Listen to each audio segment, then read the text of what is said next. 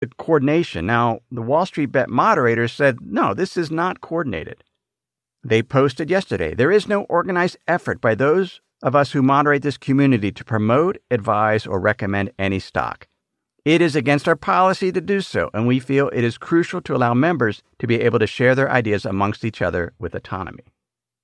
If there's regulatory pushback, it could be because the SEC or the stock exchanges believes that Reddit is allowing for this coordination and that is leading to a disorderly market, particularly in options trading.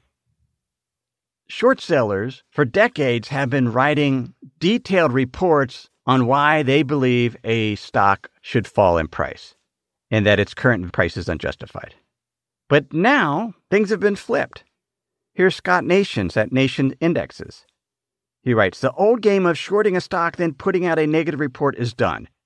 From now on, that will just be the signal to start a massive short squeeze, particularly if the amount of shares shorted is very close to the number of shares outstanding. We'll see if there ends up being some type of regulatory action against Reddit because of what's going on here. Assuming the statements being made are opinions and they're not intended to mislead, it's probably fine. Tracy Alloway of Bloomberg wrote about flows before pros. The simple premise here is that in an environment where flows matter more than fundamentals, flows being the demand to purchase these options or these stocks, irrespective of the value, the price to earnings ratio, or the earnings of the company, she says, where the flows matter more than fundamentals, the guy trading stocks in his basement might be better equipped to judge where money is going next. He might have a better sense of the strength of a stock's particular story, for instance, than a portfolio manager wedded to valuation models. In a more than a little ironic turn of events, finance professionals are now chasing retail flows.